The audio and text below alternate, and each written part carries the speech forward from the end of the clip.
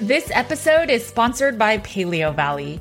Paleo Valley's meat sticks have been a lifesaver during this hot summer. Since they're shelf stable, I always have 3 Paleo Valley meat sticks in my bag at all times. It's also been perfect for my boys' lunch boxes. I love Paleo Valley's grass-finished beef sticks and pasture-raised turkey sticks because they support U.S. family farmers that focus on regenerative agriculture. These meat sticks are from animals that have never been fed grains, soy, corn, or GMOs, and have never been given antibiotics. The spices in these meat sticks are also 100% organic. The sticks come in 5 different flavors, and my favorite is the original beef stick, and my boys love the teriyaki beef sticks and the original pasture-raised turkey stick. Paleo Valley's meat sticks are a perfect snack and frankly a great value without skimping on quality. Each stick is about $2 with our discount code, and it comes in a 10-pack bag. Make sure to support this podcast and head over to paleovalley.com/CATG and use code CATG to get 15% off your first order. Thanks for listening and supporting the Cutting Against the Grain podcast.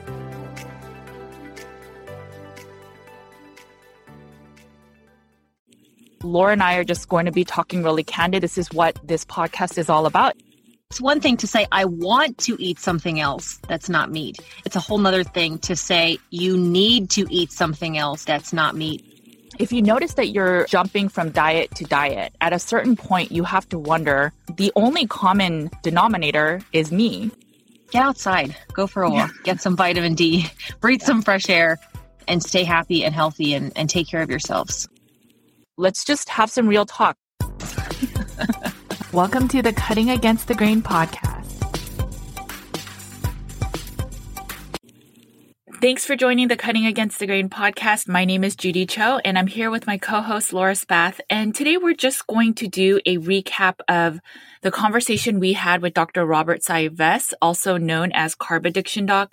There are so many good golden nuggets that Dr. Saez brought up, and we just wanted to talk, I guess, a little bit more about our thoughts and maybe our own personal journey with the things that he talked about. One thing, Laura, that really caught my eye the last time we talked to him was when he talked about how everyone that goes to see him and pretty much everyone that's in the wellness space is an expert at failing diets.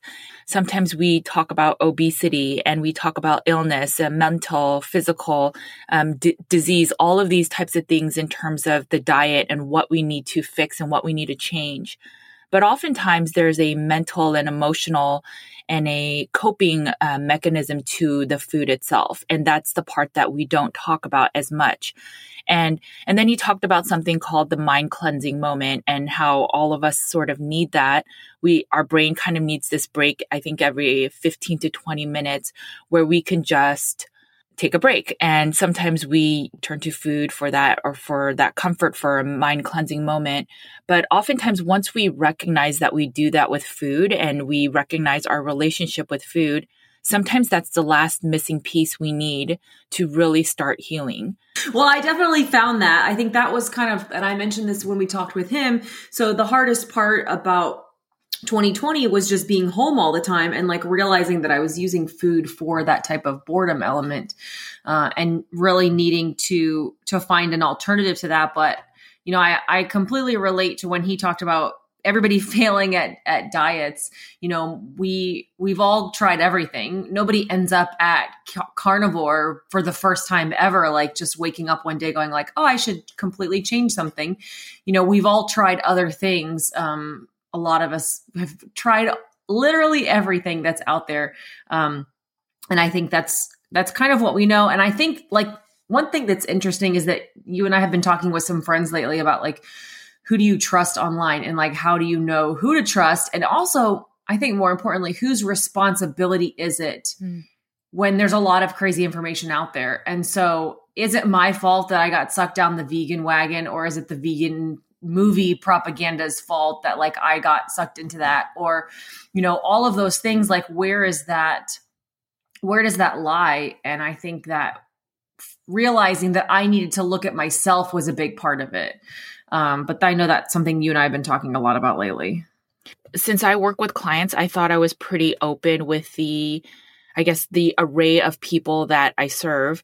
But when I was talking to Dr. Sivest, and he kept saying, but if you think about just the general population, that's where I realized that some of my content is somebody that's already keto or somebody that's already trying carnivore or starts to believe that meat is ideal. But even there's people that Dr. Sivest meets that they just want to get healthier and they're literally still on the standard American diet. And so I realized, oh, I still have a bias too, because when I share content, I just assume that everyone knows that meat is healthy and that saturated fats are good for you. But I realize there's so many people that have diabetes, that have gut illness, and they're just like, I don't know what to eat, but I just want to feel better. It's hard because there's so many biases with the way that it could be an expert, it could be a doctor, it could be an influencer. We speak from our clients, our history, our beliefs, our research, and we think we have the right path, but it's not going to work for everybody. And so then when the community or the world starts following certain people, I noticed that every influencer, every expert, when they have a following, there tends to be people that are just like them.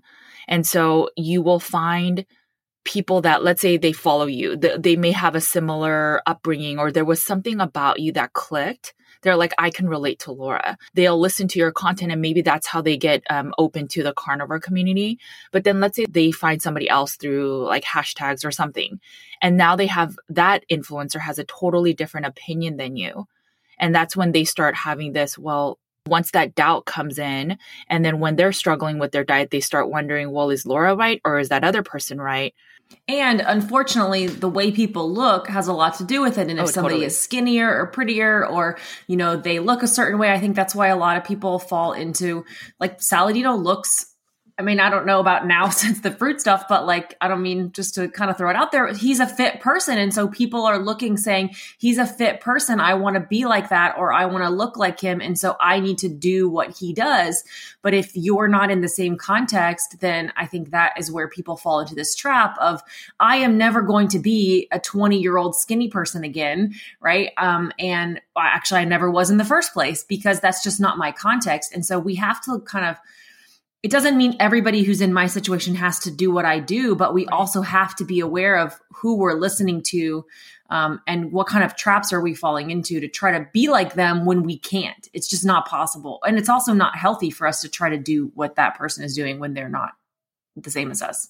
And I think it's just good to have a sanity check, right? So if there is some influencer or some expert or some doctor that just looks celebrity-esque, they probably are like the rare breeds, the magical unicorns.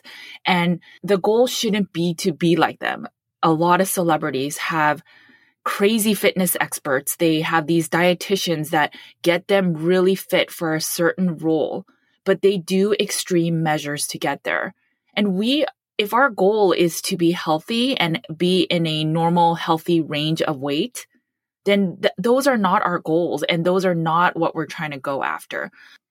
Plus, it's their full-time job. Like, that's it. That's what they have to do. Like, their full-time job is if I had nothing else to do but be healthy, and that was my job, was to be fit and look good, I don't know if I would, but I could have the time to work out multiple hours a day. And maybe, you know, there's other people that would say that that's an excuse of like, what do I choose to spend my time on? And you're right, it is.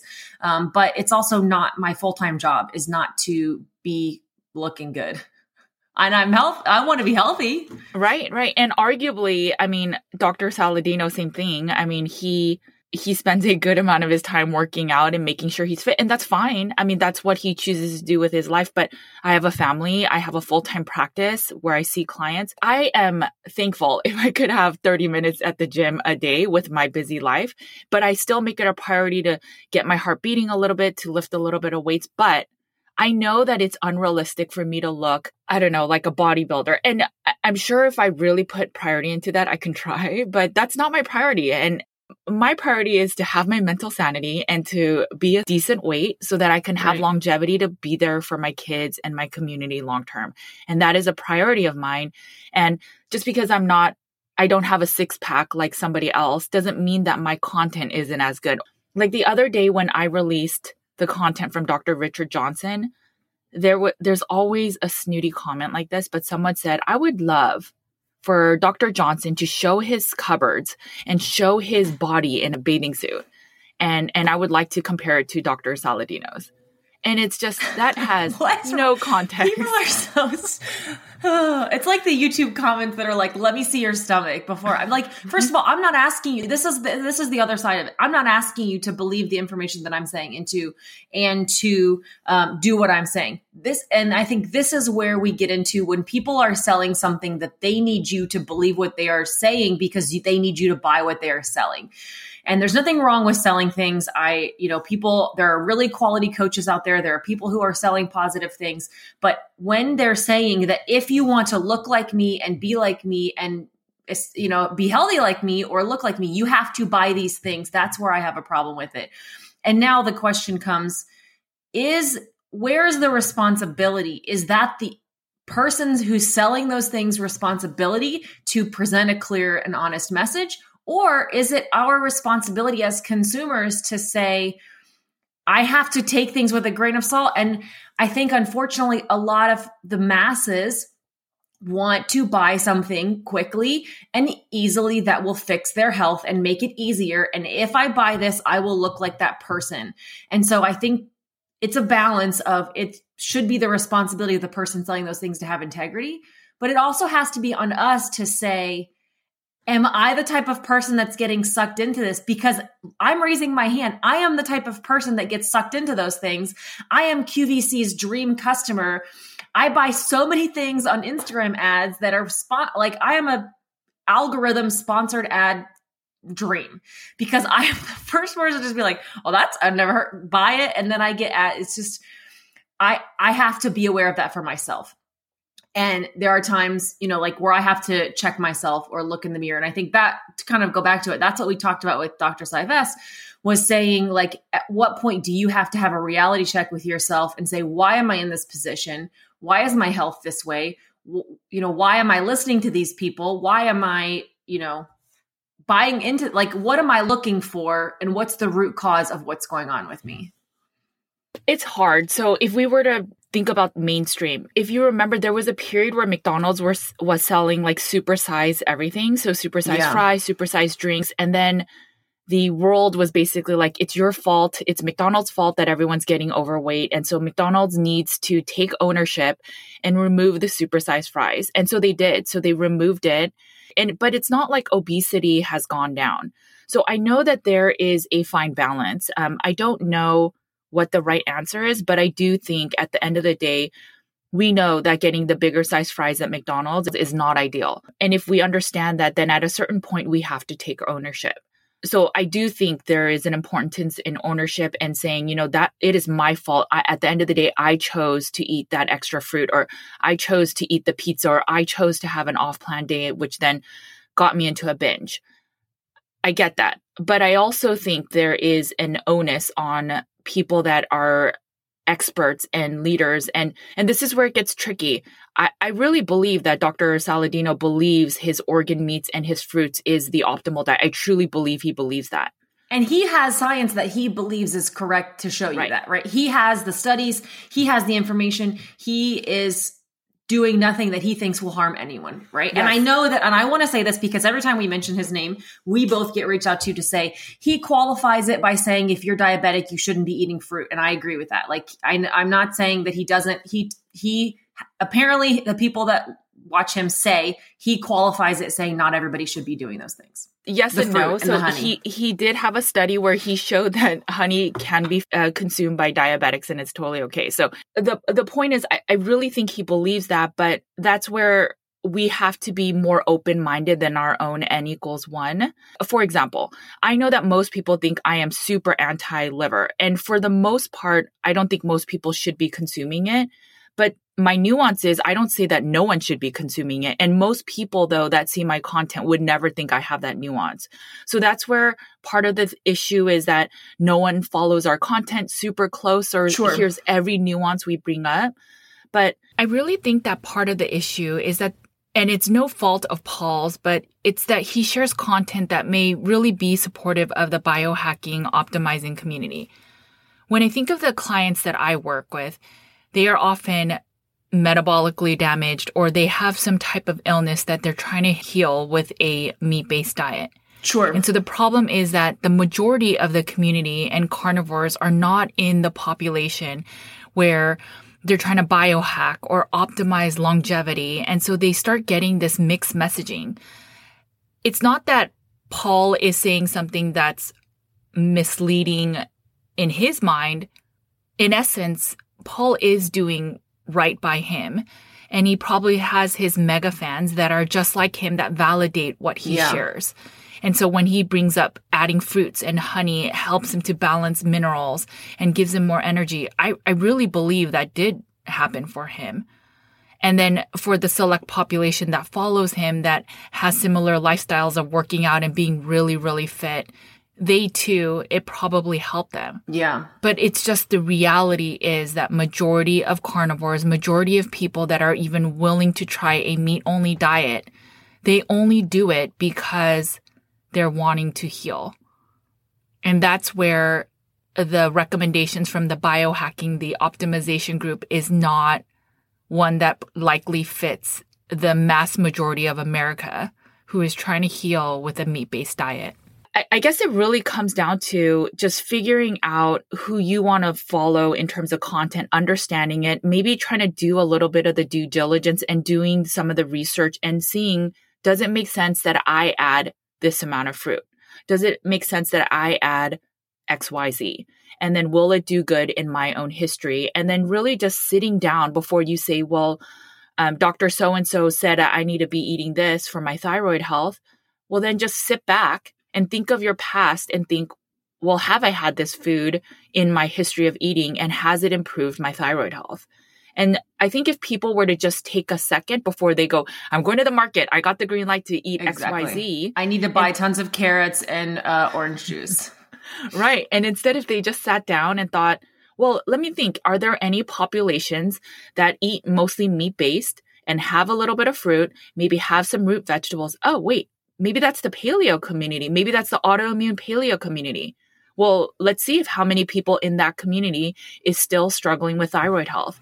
And then that can give you your N equals a bigger population. And then before you dive into it, rather than thinking my diet isn't working because I don't have the fruit, I don't have the carrots, I don't have the orange juice or whatever else is really popular right now, rather think, what am I doing in my own diet that maybe I can alter before I try these things that for other populations like the paleo community and keto community, it's not fully working.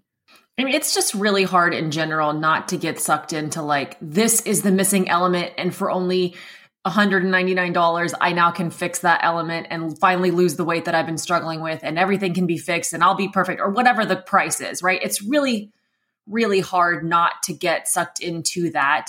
And there are things that might help you that you might have to purchase, but it's just hard. It's hard when it's presented as this is what you need. This is the missing element. Right. And that's where I have issues with with that representation of marketing, I guess I'll call it.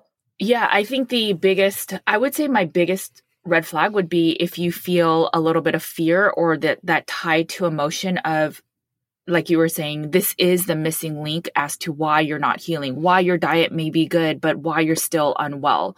In those moments, a lot of people will want to believe that. So they'll forget all the days that they ate off plan or they were eating some keto treats or something else. And they'll go, oh my gosh, it is XYZ reason. And then they'll buy it because they want it to be that magic pill.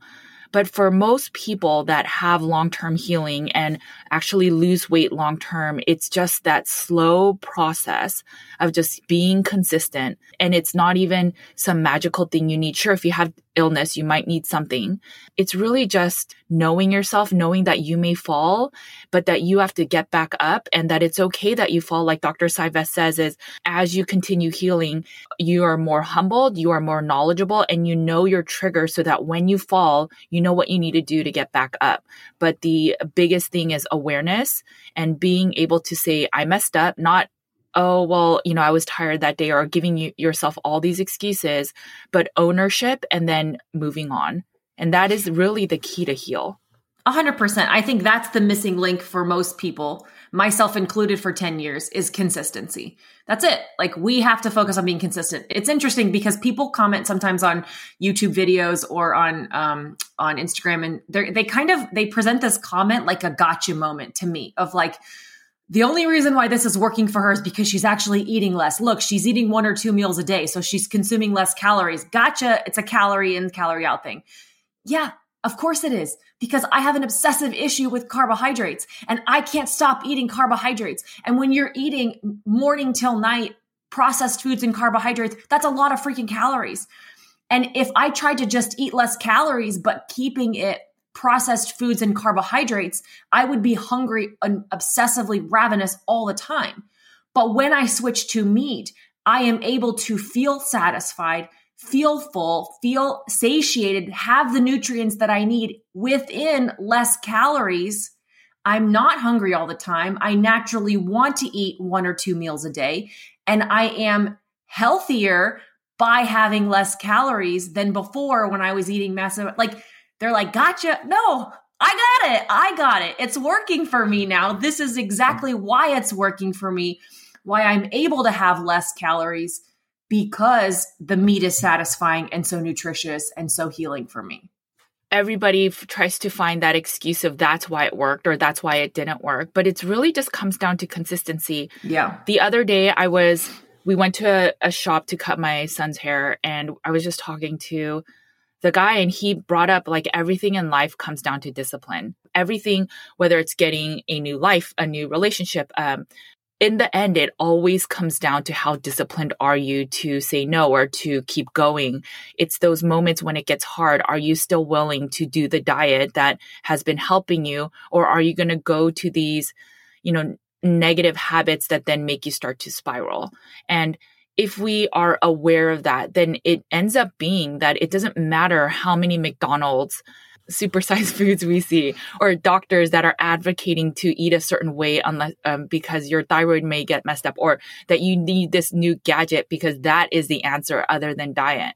At a certain point, it just comes down to consistency, ownership, and discipline. And I know those are not as fun and it takes a lot more work, but you can either struggle, like Dr. Saiva says, if you're going to live 100 years, and then everything that you do from there is subtracting from your life. You can decide to be in this diet spiral for the rest of your life and having to listen to content like this for the rest of your life. Or you could do the hard work and then get out of this and not even have to listen to us anymore.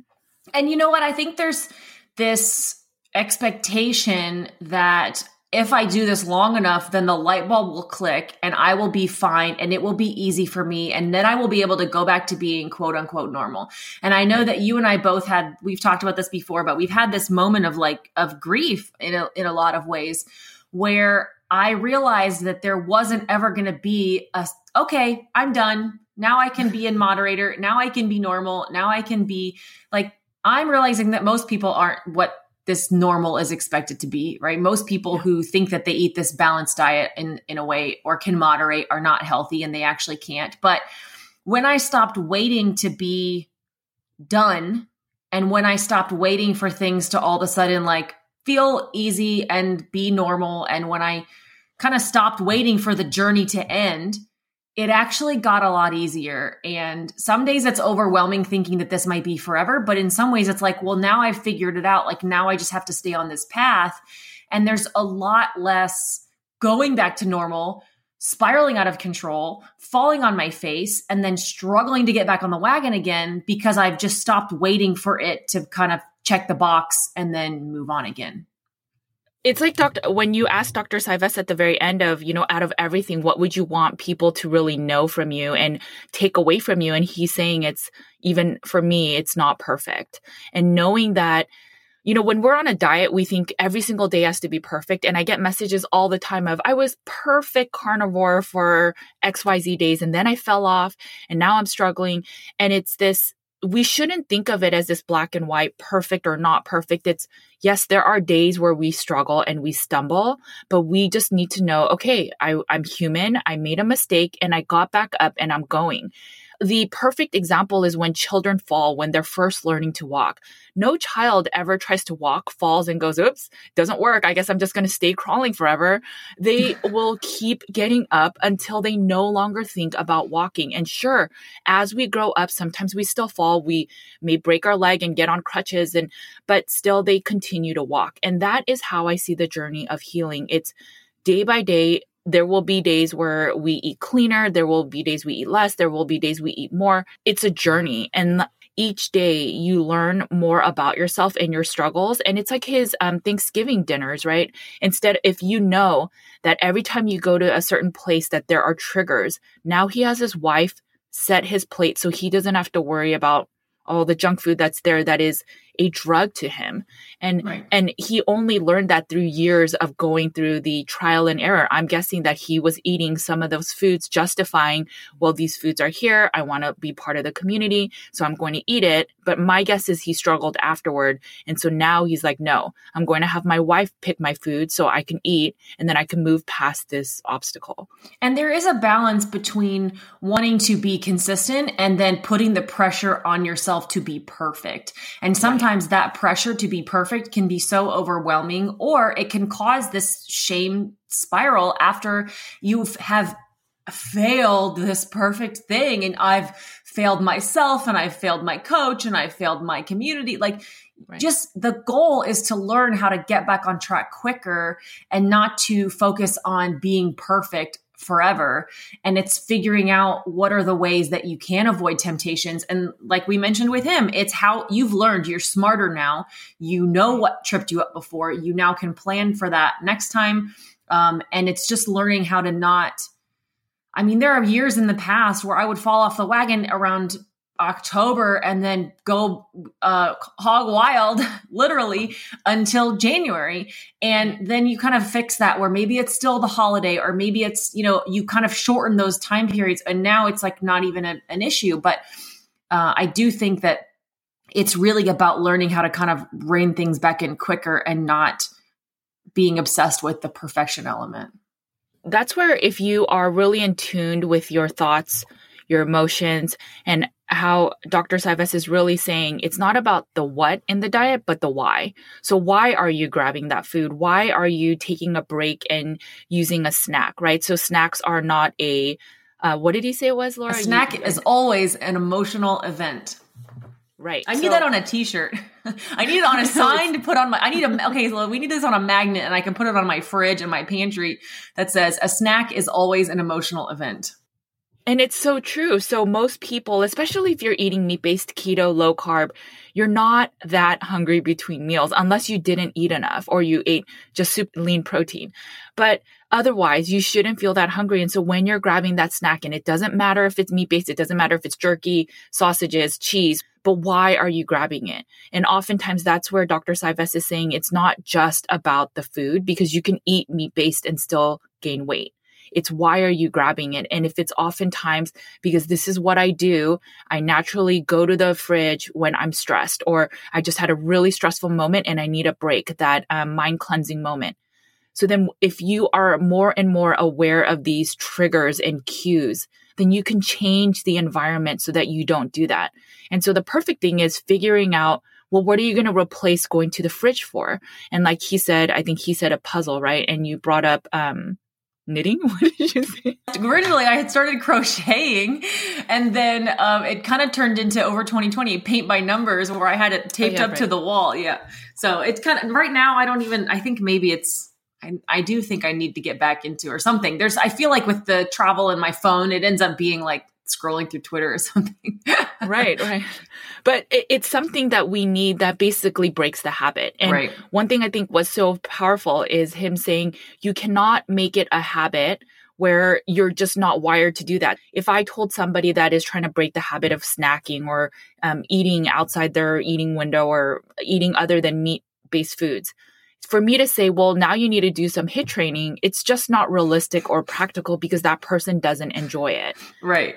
It's so, you guys know, it's just never going to be something that I want to do or I'm going to do. So it seems so far out of reach and so unrealistic that it does have to be these small shifts where, doing a moment of a puzzle, or, just having something that stops you before you get to the fridge, like put something in your path where maybe it's stickers, like get out your old Lisa Frank notebooks and she sells stickers again, and like do something that's, distracting for you for a moment, or go walk around the yard, or around the block. It doesn't have to be, doing 50 squats, between every break or something.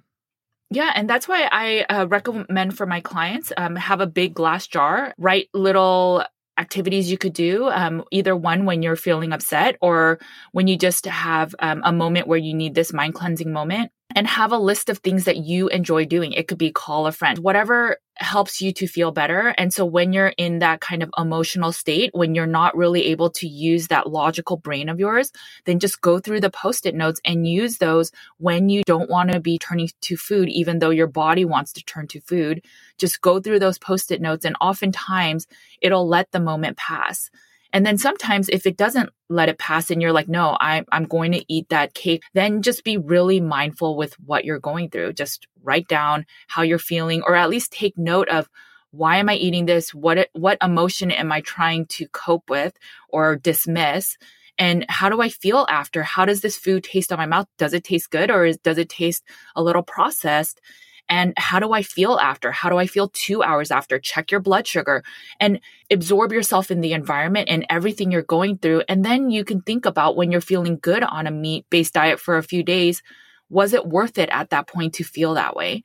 And when you keep checking in with yourself, these things are so cumbersome to do. But if you do this long term, you become aware that when there's a piece of cake in front of me, I know it's not worth it, because I know how I'm going to feel the next day. I know how emotional I'm going to get, or how much I'm going to snap at my kids. And at some points, not always, but at some points, it'll be worth me saying no, because I remembered every single thing I felt in that time. I think food for so much of us is this endorphin rush, and it's this moment of pleasure. And it's so hard to say no to these amazing moments of pleasure over and over and over and over again. And obviously, like, that's what makes this an addiction, when we're looking for that endorphin rush, or the hormone, we're serotonin or something, right? We're looking for this rush that we get from consuming sugar and processed carbs. And that's exactly what they're designed to do. They're designed to give you this rush, a hormonal and mental and blood sugar rush, to make you feel amazing. So you want that feeling again. And I'm sorry, but I will never be that person who can look at those foods and say, like, wow, I bet that tastes terrible. Like, I'm going to have this memory moment of feeling amazing with that. And in years past, it's caused me to cave and to have those foods. But then what happens afterwards is I feel terrible. I have headaches. I feel achy. I mentally feel disappointed in myself. I feel this shame, and all of these negative emotions come afterwards. And the struggle to get back on track is so much harder. When now I deal with this struggle and frustration in the moment of saying no to this food. But what comes afterwards is there's that rush for me. There's the boost there. I feel proud of myself. I feel stronger. I feel like I conquered something. I feel capable of it. And there comes the rush where you're feeling with this moment of displeasure and this moment of pain or grief of having this loss of food, when the pleasure comes afterwards. And that is longer sustained of feeling proud of yourself. And that is what carries you and builds the motivation to carry you further, and being able to stay more consistent with this long term. And it's like every time you're able to bypass that moment, and it is exactly like a drug, every time you're able to say no to that moment and push forward, it, for me, builds the momentum. It builds my confidence, and really just helps me continue on this day to day.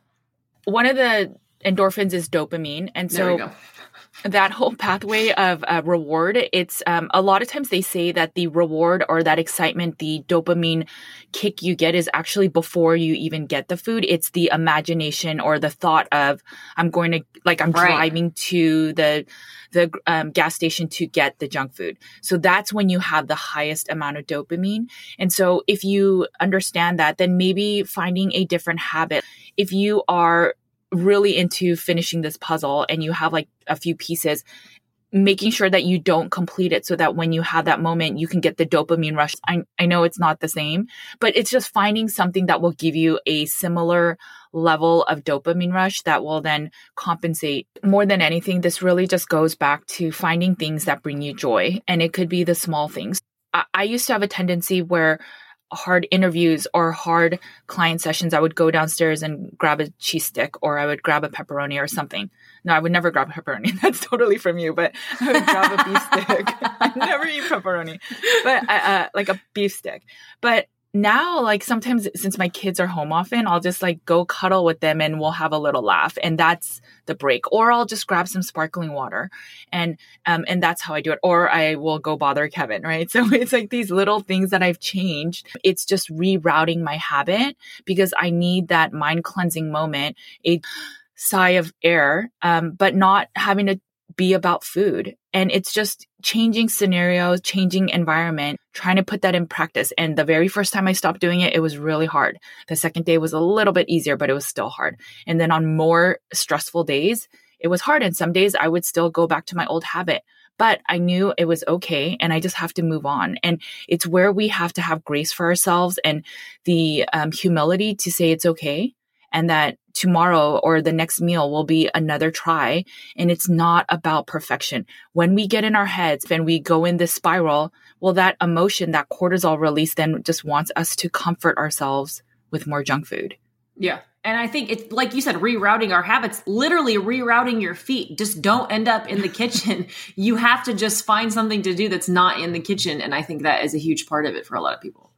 When Dr. Sivest was saying death is a fixed number, and then whatever decisions you make will either add to that or reduce it. It's really powerful because at the end of the day, we can say that this doctor, this expert, or this person was the best marketer and best influential person that had me take this medication or this supplement or this dietary regimen. It is up to us to make that decision. I have so many clients that at this point, any doctor recommendation, they come to me and they say, I don't really know about this medication. What are your thoughts? Or I'm not sure about this protocol. What are your thoughts? And I will give stuff based on evidence-based research. I'm not supposed to give medical advice, but it's ultimately up to the person. So I never tell my client, you shouldn't take this medication. Right. I say, right. And it's up to my client, but I'm proud of them because they're making an informed decision by hearing what they are supposed to take and do, and then doing some of the research, getting a second opinion, and then making the decision that's ultimately right for them. That is what we need to do for our health. When it comes to our finances, we don't just give all our money to somebody else and say blindly, you guys take care of it. I mean, sure, some of us have money managers and stuff, but in general, we want to get a pulse on our money or other things that we're managing in our houses. We don't just give our house away and say, okay, you manage it. And for that same reason, we have to trust the person that we're following or the content we're consuming and also the research. This is our own body. Somebody can tell you for LDL, you should be doing this and taking this, but it's your body. At the end of the day, you want to be sure that it is the utmost thing that you should be taking. And with the internet at the tip of our hands, you can do research. I always say to my clients, if there's like a new supplement or a new diet drug or something, I say dangers of, and then I say put in the item. And then you can see all the negative things, at least because you already know the positives.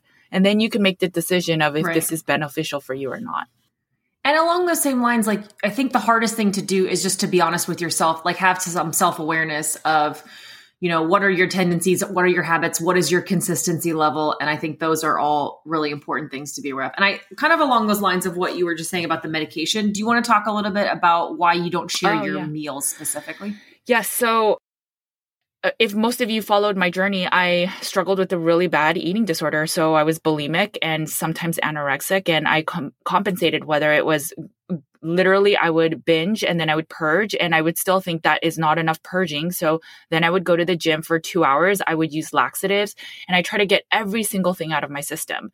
When I was in those eating disorder facilities, we had to eat breakfast, lunch, and dinner, and then 2 snacks in there. we would go in there and there was a lot of looking at each other's food of, okay, so that person's eating enough or eating half of their food, so then I'll eat half. And then if someone didn't eat, then I assure you someone at the table also didn't eat. So we were very triggering to one another, and we were never able to talk about like calories and how much we ate and what we were feeling. If someone were to go, oh, last night I ended up binging on 5 cups of cereal, for example. Well, someone might have thought that's not binging, and then they would get triggered by that. We didn't talk a lot about that. And I became very mindful because the most excruciating pain for me was those meal places. From coming from that place, I don't want to be like, hey guys, this is how I look at my weight. And as a nutritional therapist, this is what I eat. So therefore it must be the healthiest. And I don't want to do that, so that I don't want people to follow exactly how I eat. I just don't think it's ideal, and I don't think it's right. My mom does not eat the same way as I do.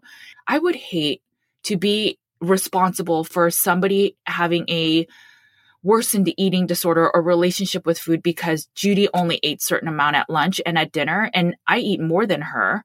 And so no wonder I'm fat or something like that. And so I am super mindful of that. And I'm sure for some people that don't have disordered eating or they don't think they have a bad relationship with food, they would think it's super helpful. But I'm not the person that I'm going to be providing that information. Maybe I'll show you one lunch. I'll show you my kids' meals. I'll show you things we bought.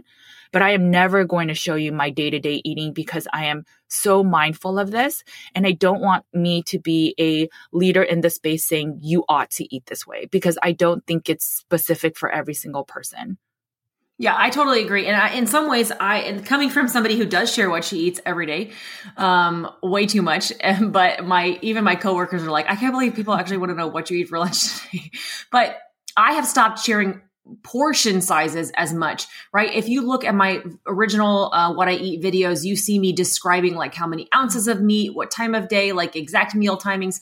And I think that what I learned from doing that is a lot of the comments were saying like, oh, wow, I'm not eating as much as her, so I need to adjust. Or they don't know my full context. You don't know what I was exercising at the time or my fasting schedule. We also don't know when people are showing you these portions sometimes what they're eating when they're not on camera. And this is the real world. And so I love sharing meal ideas, and I will continue to. That's my role in the community. You are sharing a perfection with nutrition and these other, things. And it's different. I agree.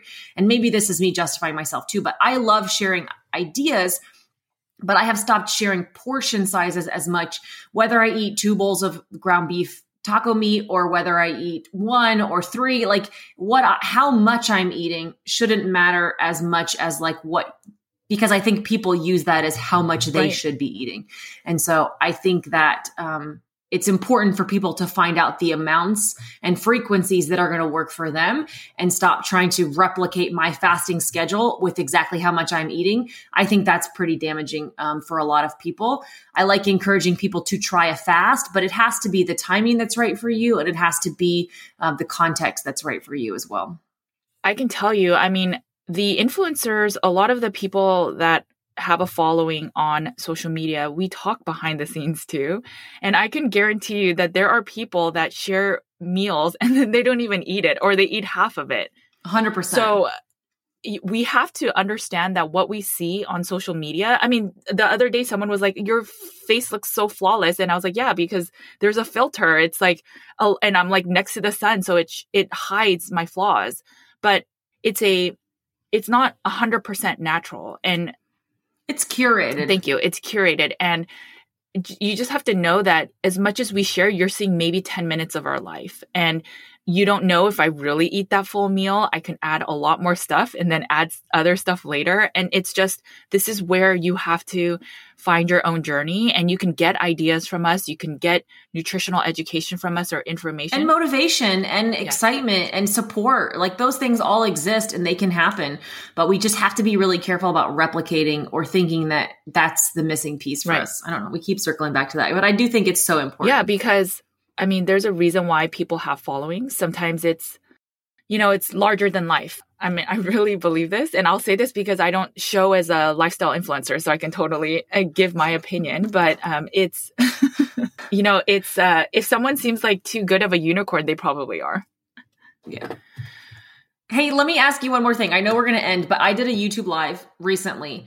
And first of all, I kept telling everybody, like, when they asked me specific questions, I was like, I'm pretty sure Judy has a video on that. You should go try it. So if you all of a sudden get a flood of questions, it's because I'm sorry for that. But one of the things I was talking about my sleep issues and how I was trying not to take melatonin all the time. And people were saying like, wait, what's wrong with melatonin? And I didn't want to say, well, Judy told me I can't take it. No, I didn't do. I said, what I do know is melatonin is a hormone and it's definitely not good to be taking regularly. And I learned this from Judy, but can you, as we wrap up, just because I think I've gotten a lot of messages in the last little bit since I posted that, can you just talk about why somebody would not want to take melatonin? And I'm springing this on you, but daily. Essentially, melatonin is a hormone, and melatonin is not what really makes you sleep and have deep sleep. It helps you to feel like you're passing out. And so a lot of people will take melatonin so that it knocks them out, but it does not equate to quality sleep or deep sleep. So that's one. You are forcing your body to go down, but you may still be very alert, or you may not be getting restful sleep. And I guess you could try one of those Oura rings to really determine that, or how you feel in the morning. Are you really rested? But the other thing is it is a hormone. So you need like serotonin and these other things to then produce melatonin. So tryptophan, I believe, produces serotonin, and then serotonin with melatonin. We have a full episode on sleep where I know she gets into all of the hormones more in depthly, but I do know that like, but wait, what about melatonin? Because I know a lot of people take it daily. Yeah. So you basically need enough meat, and that produces the tryptophan and then gives you the serotonin conversion, and then with melatonin from serotonin. So they all work together. And it's just the thought is when you're plugging in one hormone, and this could be about thyroid medications, it could be about all sex hormone medications. But the question is, why is there a deficiency? So why aren't you sleeping? If your melatonin is low, the question is why. So if it's because your serotonin is low, the question is, why is your serotonin low? Sometimes the serotonin is produced in your gut. So is it a gut imbalance? The question becomes when you start altering things by injecting extra hormones in your body, while it may give you momentary support, the question is long-term, what adverse event is it causing? Right. And to give you an example with sex hormones, a lot of people that take extra estrogen, there are risks of breast cancer. My concern is that when people start really relying on melatonin, one, you don't really get good deep sleep. You just knock out. And then secondly, you're taking more hormones, which then can affect all the other hormones. And then lastly, you get more dependent on it. So your body always assimilates. If the original issue is that you're deficient in melatonin, and let's say you're interjecting it more, but your body's going to clear it because something else is off balance, which is purposely making your melatonin low, it's going to deplete you constantly. So what you're going to end up doing is taking more and more melatonin. The goal is to really get to the point of why aren't you producing enough melatonin, if that is the issue, and not rely on something that you're going to start having to take more and more to get more relief. Yeah, cool. Okay, thank you. I knew there was more to it, and I wanted to make sure that just it came up a lot. And so thank you for that. I will say, like, anything I have a stance on, I will never share. Like, if you knew me in real life, right. My husband always says this, but I will never take a stand that I'm not certain of, because I hate to feel like I'm wrong. Obviously, science changes and I could be wrong one day, but I only share things that I've researched and done enough that I can take a stance. And then if I ever am wrong, I own up to it. Like, I was wrong about potassium. Most people need potassium and supplementation, and I didn't know that. And before I said we didn't, and I was wrong.